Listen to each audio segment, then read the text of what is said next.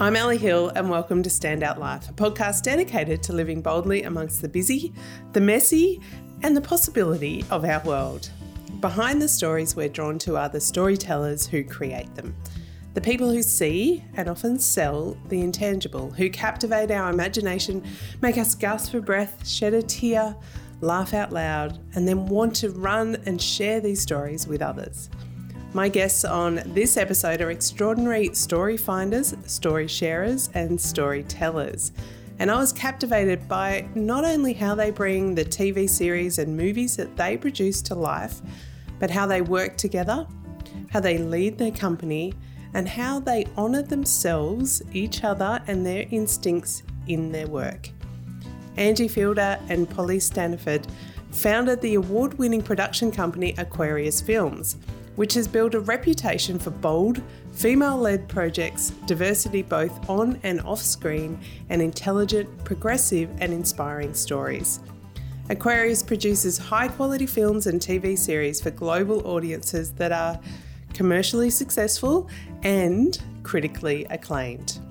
Some of the film credits include the Academy Award and Golden Globe nominated Lion, produced in association with Seesaw Films, starring Dev Patel, Nicole Kidman and Rooney Mara. There's also Berlin Syndrome, Dirt Music and Wish You Were Here, amongst many, many others that have come out of Aquarius Films.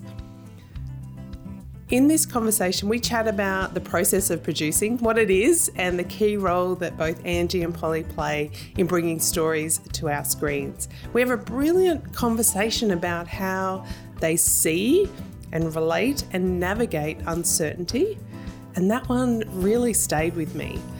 They both shared how they protect their creative energy amongst the busyness of life, and it was really fascinating when the role they play pulls them in so many different directions. There's something magical, engaging and grounded about this conversation, so please enjoy the wisdom and insights from Angie Fielder and Polly Staniford. Angie and Polly, welcome to the podcast. Thank you. Thank you. Thanks for having us. Great to be connecting with you. I'd love to start with that question of what was it that pulled you or created that pathway towards producing? Polly, I'd love to go to you first. Tell me a little bit about kind of your pathway, your background. What was it about kind of your career that got you onto where you are now? Yeah, look, I didn't start out having kind of grand plans to be a producer. I knew I wanted to be a filmmaker. I've always loved storytelling, and I went to film school and studied writing and directing. And when I left film school, at that time, there was very few opportunities in the industry that we didn't have streamers back then. There was sort of, a couple of networks making TV, and then there's the film industry. But there wasn't lots of jobs for directors and writers, and so I just really wanted to learn. I really wanted to get my, sink my teeth in and get as much experience as I could. So I ended up getting a producer's internship with a company called Big and Little Films, and working with Tony Ayres and Michael McMahon at the time, who are two producers. And I think working with them, I very quickly realised that producing can be incredibly creative. You're managing and working across multiple projects, and actually at film school, producing always felt like a bit of a dirty word, like it was the person that kind of just organised things and did the catering and, pull people together. But actually I realised very quickly that, creative producers are across the scripts, and they're working with all the HODs and the directors, and, they're very integral as part of the whole creative process of the, the making of the project. And so I kind of, at the same time, I'd been working with Angie, a company called If Magazine, the If Awards, and we'd made a couple of shorts together as producers as well. And so suddenly this idea was sort of forming in my head that actually, rather than, working as a writer or director where you're really only working on one project at a time, when you're actually in the thick of it, because you can't juggle multiple projects as a director at the same time.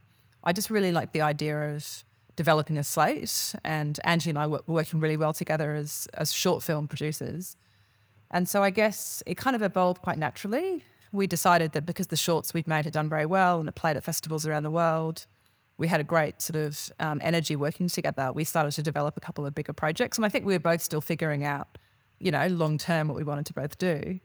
again, I don't think we sort of sat down and said, okay, let's officially start a production company and grow this big slate. It was very, it sort of evolved naturally, I suppose. We had a couple of feature projects we liked the idea of developing together, and then, you know, over the years, it just kind of grew to what it's become, which is, you know, a fully fledged production company with a big slate and a team of staff. But yeah, it's funny looking back now, because I don't think either of us set out with this grand plan for a company. And I certainly didn't start my career thinking I'd be a producer, but I've really loved the journey and I love what we do. So interesting listening to that pathway of not many roles, not many options, so therefore it's probably not particularly on your radar, but then starting to look at it around that creative element and multiple projects that you're working on at any given time. Angie, I'd love to go to you with probably what's the most obvious question. For many of us, we see the word producer up in the credits, but we don't really know what they do. What does it mean to be a producer? What's their role? That's the $1 million question, or the multi-million-dollar question, preferably. So producers get asked that all the time, and I think the correct answer really is that the only people who really understand what it is that producers do are other producers. I don't even think that the people who work the closest with us, which are usually directors and writers and lawyers, I don't even think they really understand the full breadth of what a producer does. And the truth is that it is a very weird job that requires you to have a really wide skill set and a really wide knowledge base, because you are, as Polly said, across every single part of the process. You're with the project from its conception, and you take it all the way through development, through production, through post-production, through sales and marketing. And, you know, that project is with you for the rest of its life, which can be many, many years. So on a regular day, you might be required to use your legal skills in the morning on a contracts call. You might be required to use your writing skills in your next meeting where you're giving script development notes to a writer, or you're participating in a writer's room for a TV show where you're brainstorming a story or replotting an episode.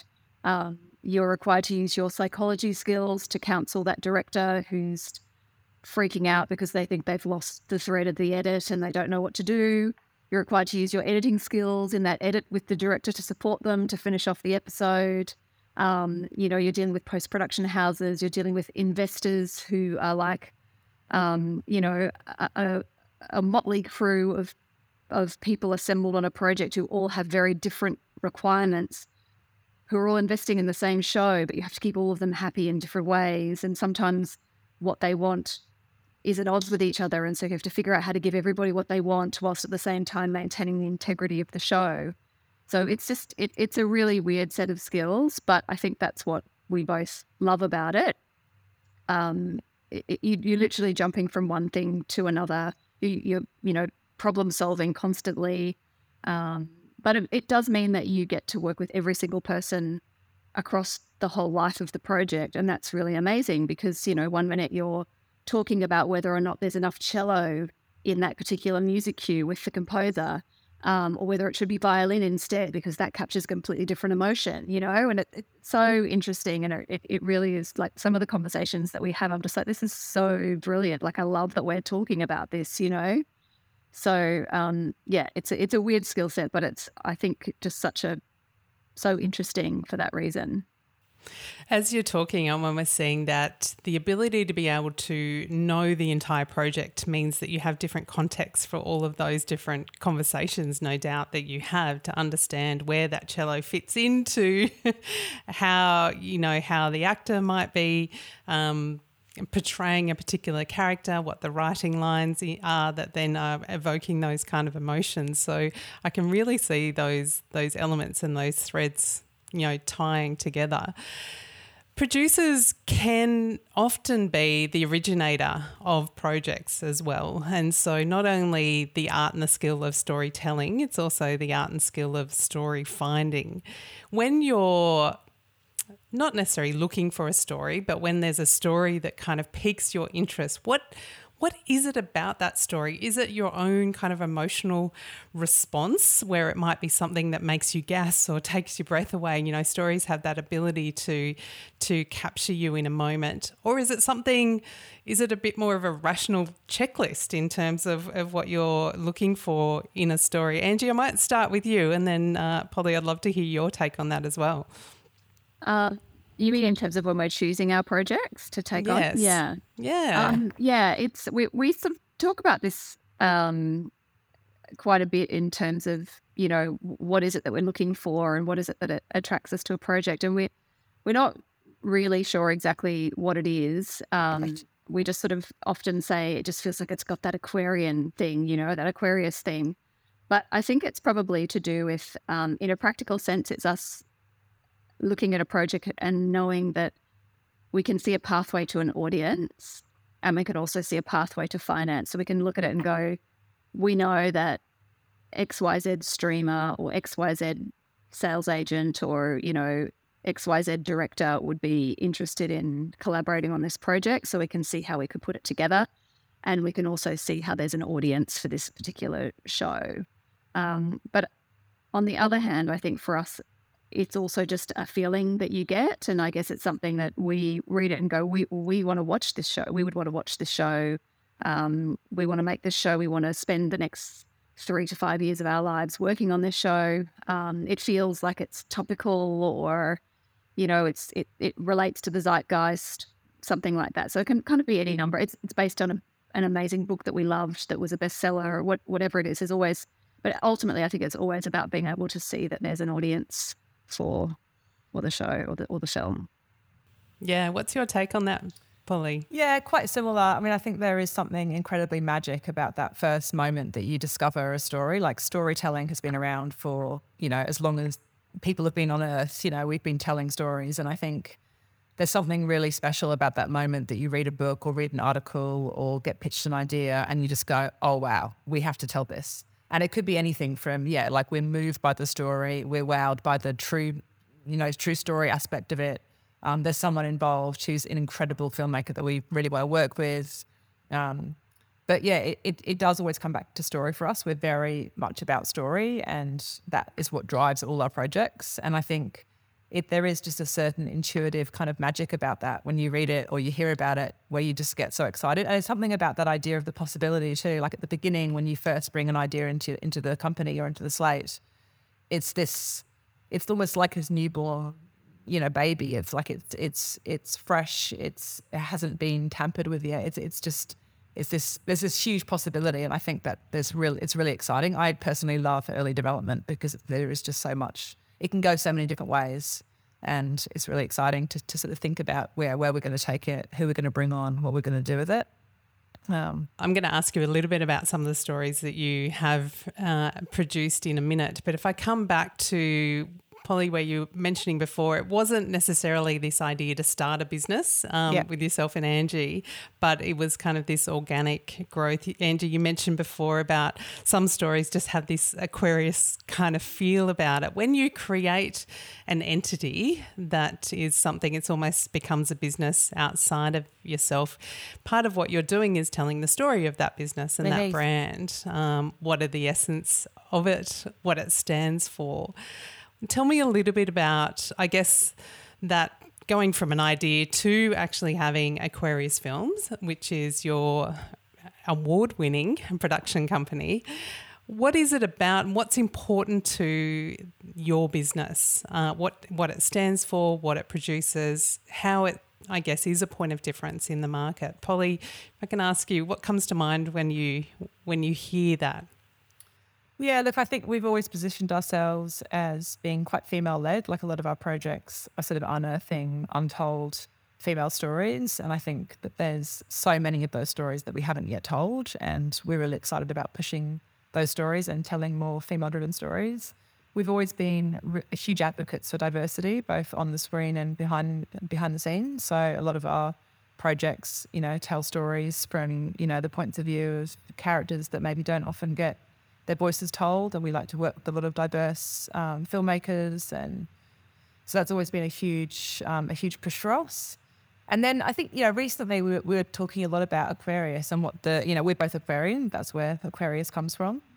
But actually, we're in the age of Aquarius now. And, the sort of energy around Aquarius is about sort of having sort of revolutionary sort of ideas. It's about, thinking outside the box. It's about, the symbol of Aquarius is the water bearer. And I guess we see ourselves as that. We see ourselves as the kind of the nurturers of these projects. We take them on, we look after them, and we sort of see them through from, early stage all the way through to their life. So I think sort of symbiotically, without thinking about it, the name Aquarius feels very much who we are. You like to push boundaries, do things differently. We're very bold in our approach. We like bold ideas. Yeah, and I think one of our really strong core values is collaboration, and the company started out of a collaboration between the two of us, and it's a great partnership that works really well. And people often joke that we're like the same person with the same brain, and that kind of is, I know that if Polly gives notes on a project that I don't have time to read, I know my notes are probably going to be pretty much the same as hers, and that kind of thing. We're very creatively aligned, but we also both really believe in the magic of collaboration, and that when you collaborate with other people, that is where the magic happens. And collaboration is an art and a skill. Not everybody can do it. Not everybody can do it well, but we, are really committed to a spirit of equality and collaboration and mutual respect, and in providing the people that we're working with all of the tools and support and love and sort of guidance that they need in order to do their very best work, and that we're all working harmoniously together and moving towards exactly the same goal together, which I think it's a huge part of filmmaking. It's not a solitary art. You're not painting a picture on a canvas with a paintbrush. You're working with hordes of people and a lot of different personalities, and everybody's bringing something different to the table. And I think the best kind of producers are able to get the best out of everybody.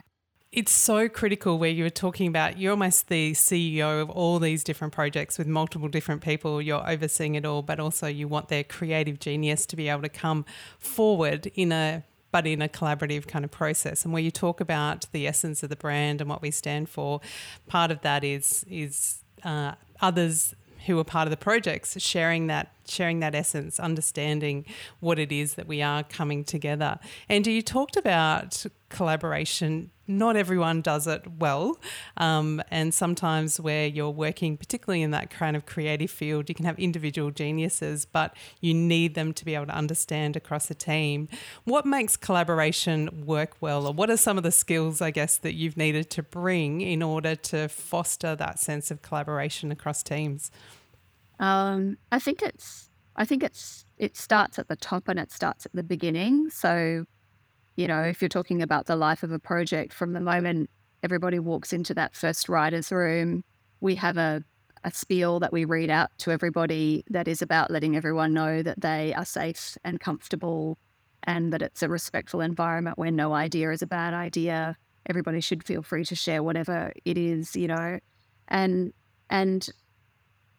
really kind of just starting from there and making sure that at every step of the way, everybody feels safe creatively to express themselves. And I have been in environments, on certain projects where a certain person in the group, whether you're on set or in a writer's room or whatever, is making other people feel like they cannot express themselves creatively. And it's something that I've had to manage, and Polly's had similar experiences where you have to manage that, because you can't have that. You can't have someone involved in the process who's not allowing people to creatively express themselves, because the whole process is one of creative expression. And so and I guess for us, over the years, we've really learned to identify that behavior early and kind of go, well, we're not going to work with that person because they're not collaborative, and we need people who are not putting themselves first, who sees themselves as part of a bigger whole. So it's really about making people feel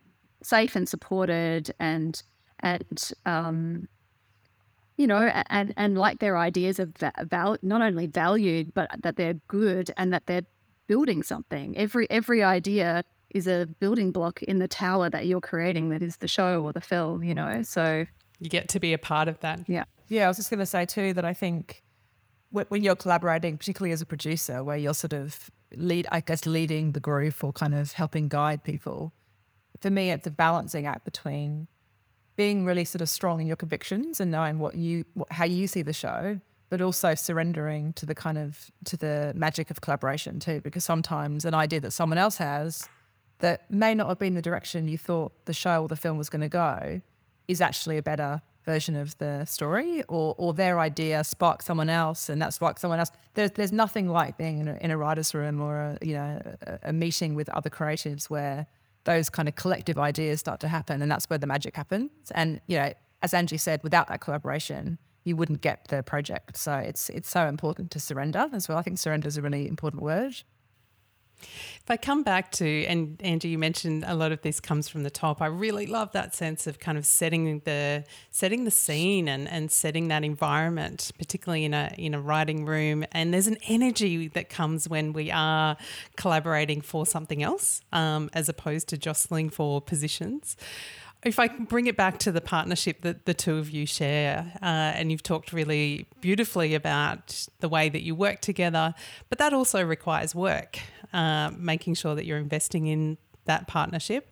There are times, no doubt, that whilst you might have very similar creative views, that you might have a different perspective, or, we want to celebrate and encourage difference of opinions. But when we're tired and under the pump, and sometimes, that might come across in different ways. What tools do you have to work on your partnership together, to invest in that being such a key part of being able to take on the projects that you do take on? Polly, what comes to mind for you? Look, I do think we've been incredibly lucky that we do just get on and we do have very similar vision.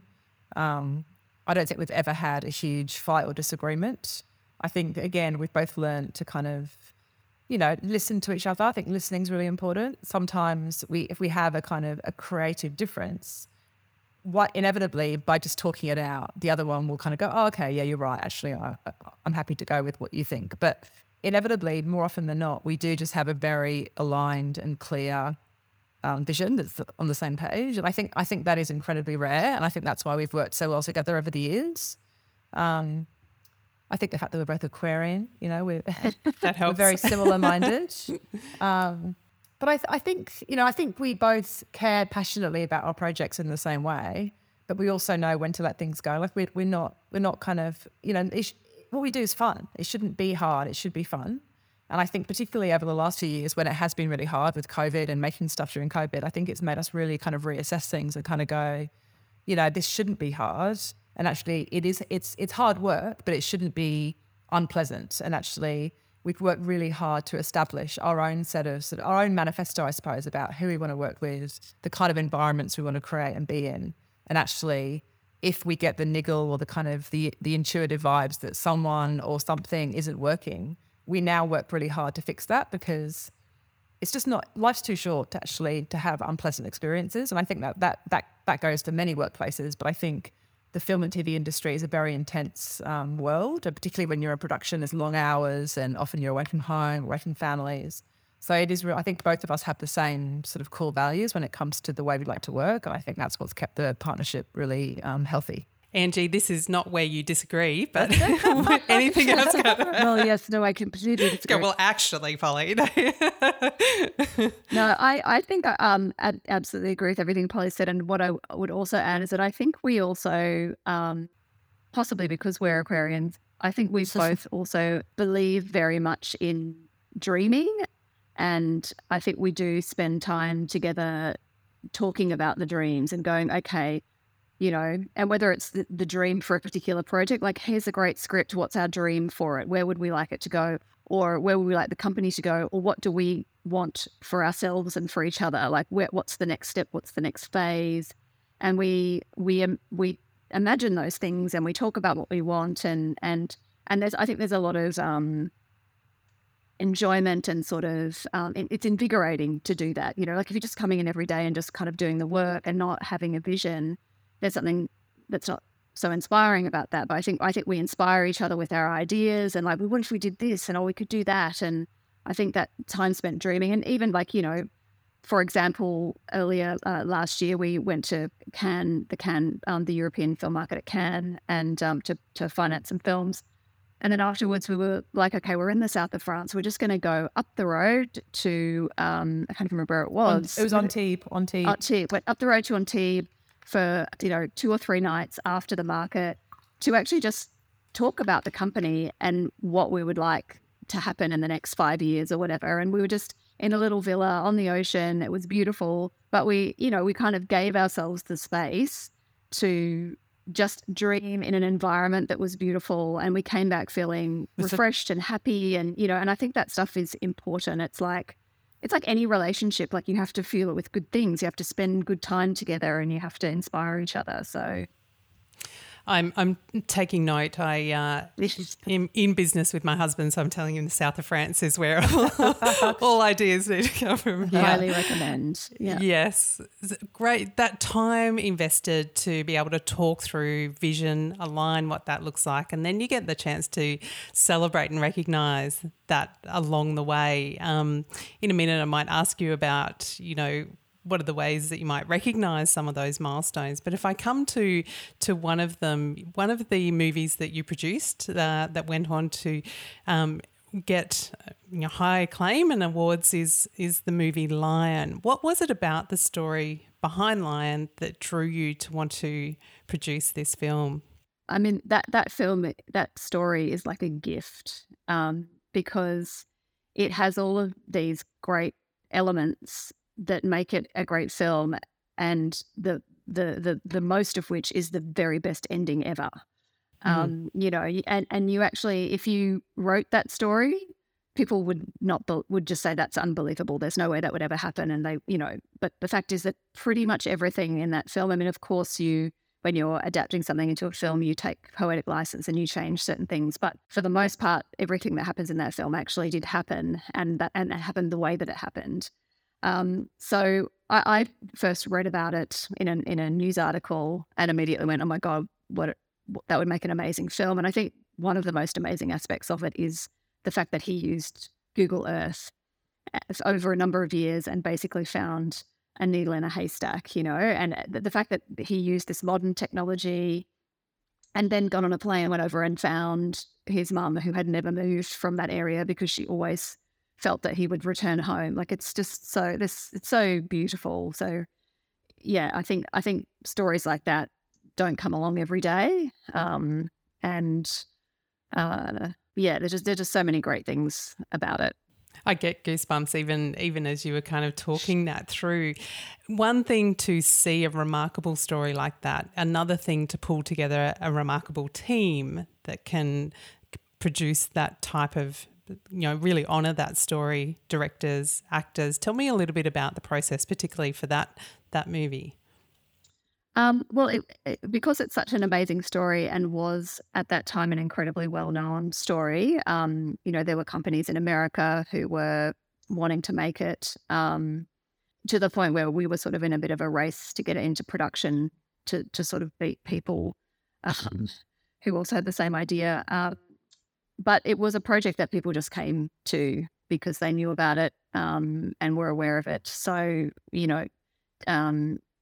Dev Patel and Nicole Kidman, knew about the project and wanted to be a part of it. Everybody that came to it just knew, it was aware of the story, knew about it, and was just like, where do I sign me up? I want to do this. So yeah, I think it's just the beauty and the uniqueness of that story. What was the moment like when you found out that it had been nominated for an Academy Award for the Best Picture? Oh, it was wild. I mean, you kind of do get a sense beforehand that it's probably going to happen. I mean, you don't know until the announcement, but you're sort of part of this big machine that is building up to that. It's like a full Oscars campaign and everything. And so, we were sort of well and truly in the thick of it all. But it's sort of unreal in a way. And even just being at the Academy Awards, you sort of feel like you're in a dream, or like you're sort of watching it on television, but you're sort of there, and it's very strange. But great, it's a really a career highlight for sure.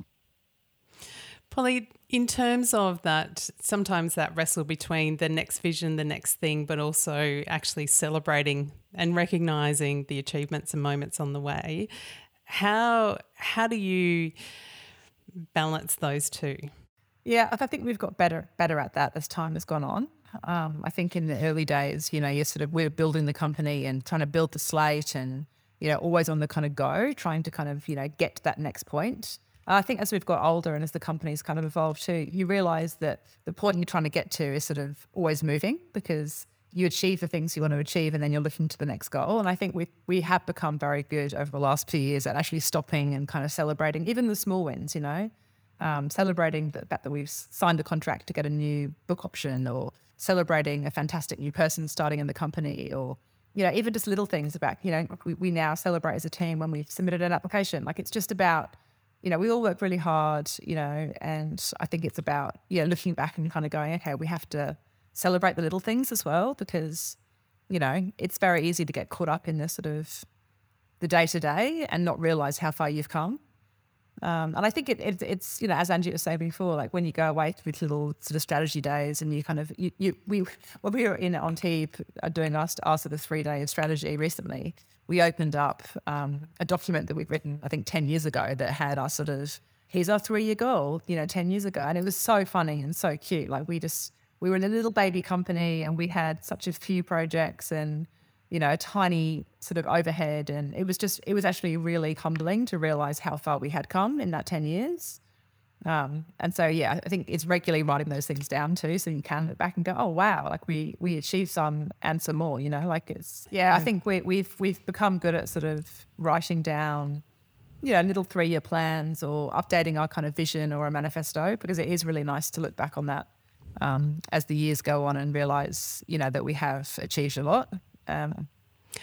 So important to be able to see where that growth has come, because we're so often get caught up in the work. A big part of not only, I imagine, the work that you do, you're making decisions all the time. Being able to lead and drive a business is around kind of decision making. When it comes to the way that we're viewing and streaming content, previously it used to be movies were the pinnacle. We're now seeing multi-episode kind of series with big production qualities around them, lots of different streaming platforms, and a real variety of things that are changing, and that seems to be growing. How is the decisions that you make in terms of what you're producing, how you're producing it, what's a feature-length movie versus what might be a series, what might be a documentary?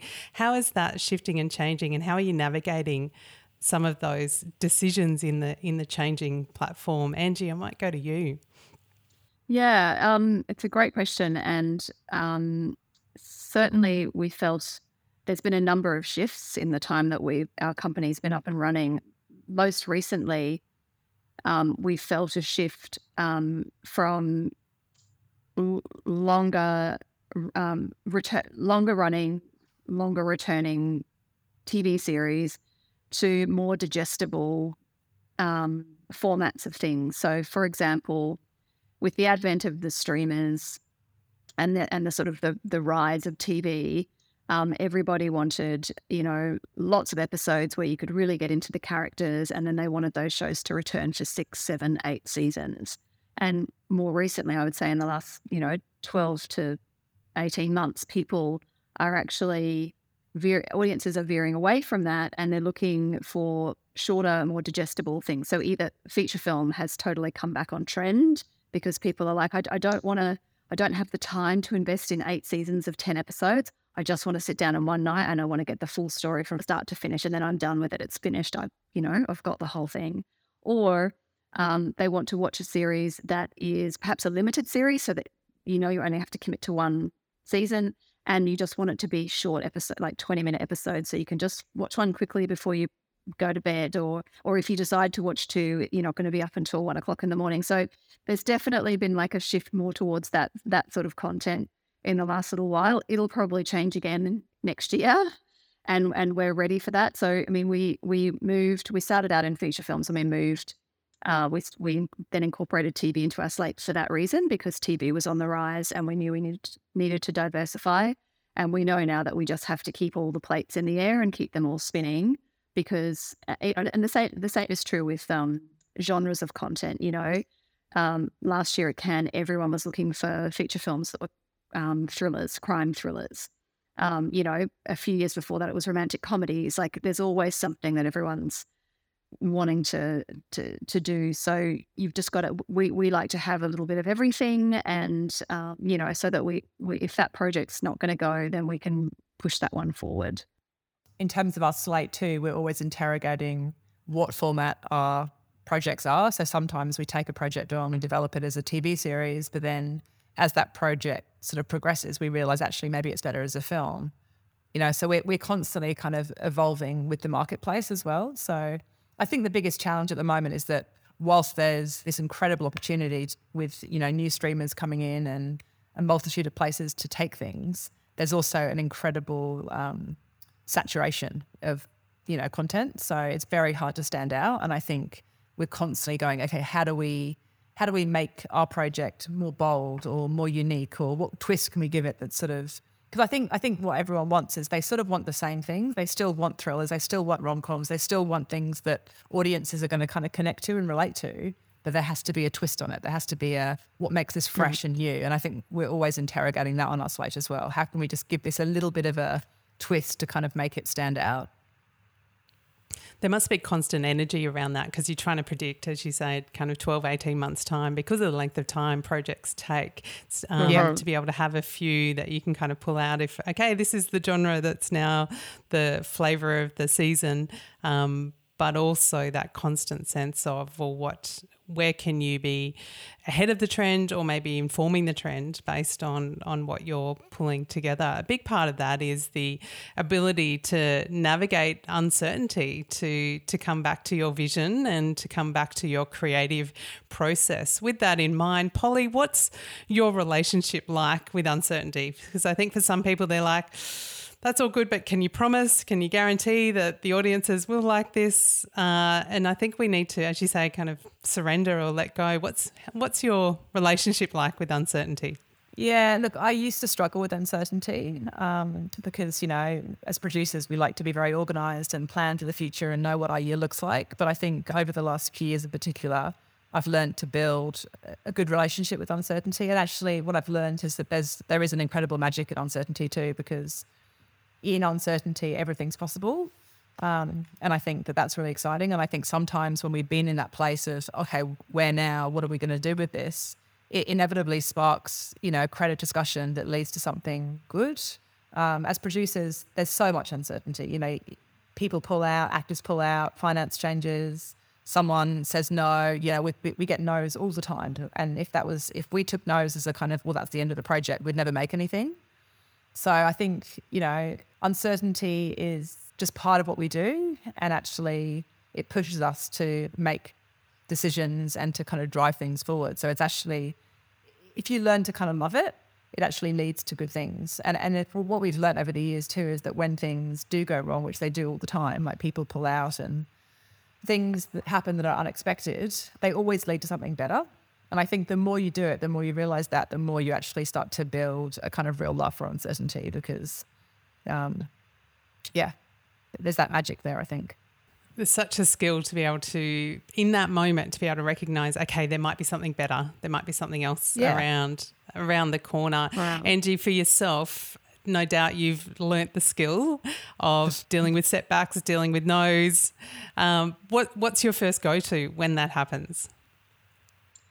Oh, look, I really think it's kind of what Polly said, that I think when you're producing early on, you realise that there's going to be a lot of no's, and that if you want to make it in this game, you've got to be okay with no's, and you've got to be tenacious, and you've got to just, not take no for an answer, in that, okay, well, if you've said no, someone else is going to say yes. And one thing we often say to each other in the office, like we might take a project to a broadcaster and we think they might do it, and then they say no.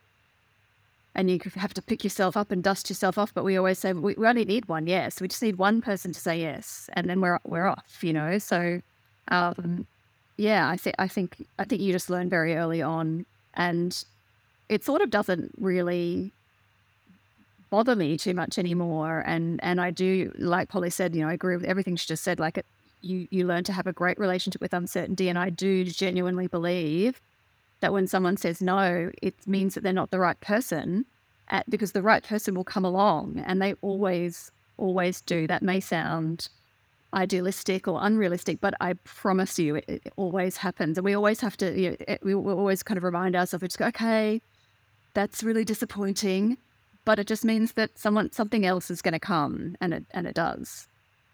The thing that you need to take charge of in those moments, it's not necessarily the other person's response. And it's just such an important reminder that something else will come along. But the thing we need to take charge of is our own energy to be able to ask again, to reach out again. Yeah. How do you manage your energy, Angie, in order to be able to go, okay, that's disappointing. I recognise that. Go again. What do you have any non-negotiables that help kind of support you to kind of? Oh, look, I think I do a lot of things. Like I feel like I have a bit of a toolbox in terms of managing my energy and my motivation and my self-esteem as a producer and all of those things. Because I think every producer can relate to the notion that some days you feel like you're just doing a terrible job, but you're not doing a terrible job. You're just having a bad day.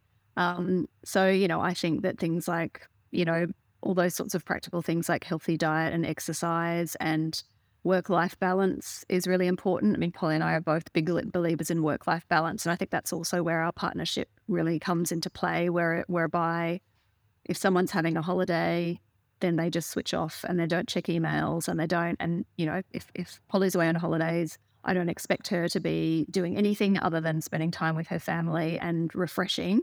And if something comes up that I really need to speak to her about, I'll call her. But otherwise, she's recharging, and likewise the same for me. And that's really important, because if you never get to switch off, you never get to recharge. We both do things like meditation and we also have interests outside of work, which I think is really important, so that you can, for a period of time, focus on something else that's challenging your mind or your body or whatever. Because I think time away from your work is actually really important, because when you come back to work, for me, that's when all the ideas come in. If I've been able to take a break, I might not have the ideas while I'm on the break. I might, but I might not. But when I then go, right, I'm coming back in to refocus, it's like a chute opens and the ideas just pour in. And I know that's because I've given my brain a break. And that to me is the key to being able to keep on going at the level that we're often required to be at, which is, running on adrenaline a lot of the time, Polly, I see you nodding. What are the things for you? What are some of those tools?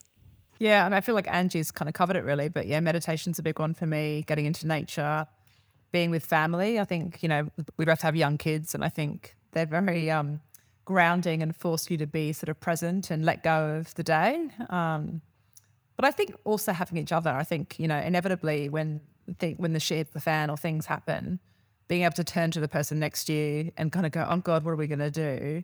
It's really helpful to have someone to bounce off, because I think normally one of us is more panicked than the other about a particular situation, and the other one can sort of bring the energy back down and go, no, it's going to be okay. How about we do this, or how about we do that? And I think that's where the partnership really works, is that energetically we balance each other out a lot.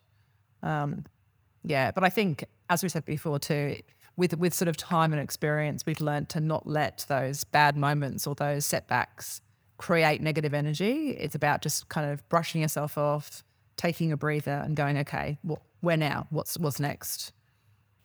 When you are people that see possibility, which is part of your job title, it can be a wrestle on what to say yes to and what to say no to in order to kind of manage your own energy. Do you have any tips or tools around how you've navigated that, or that you might be looking to navigate that? We're chatting at the start of a new year coming into 2023. Polly, for you, what comes to mind in terms of what are those things you say yes to, what do you say no to, and what helps you to make that decision? Yeah, look, I think a lot of our decisions are very intuitive, and that can be hard sometimes, because often you have to say, we've got a bit of a saying, which is sometimes you have to say no to the good projects to say yes to the great ones.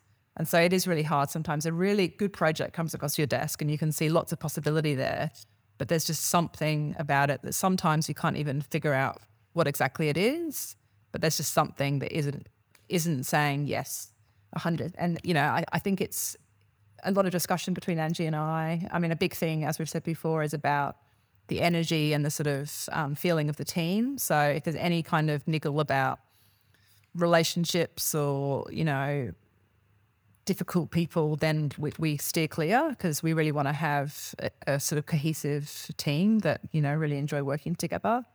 But in terms of the yeses, it's sort of like you just know when it's a yes. Like you can't, your body is just saying yes.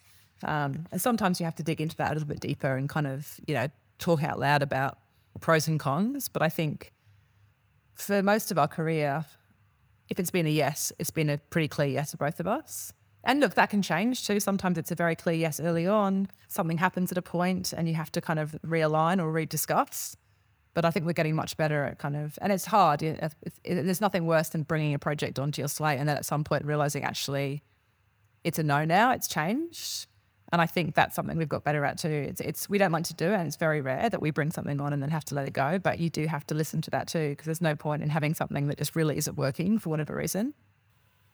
And sometimes that ability to be able to move quickly on once you hear that. Angie, I saw you kind of nodding. Is it similar for you in terms of those yeses are really clear and then we renegotiate if it is a no? That decision to let a project go is a really big decision, and it is hard because, if you added up the hours of work that went into it, you kind of don't want to do that.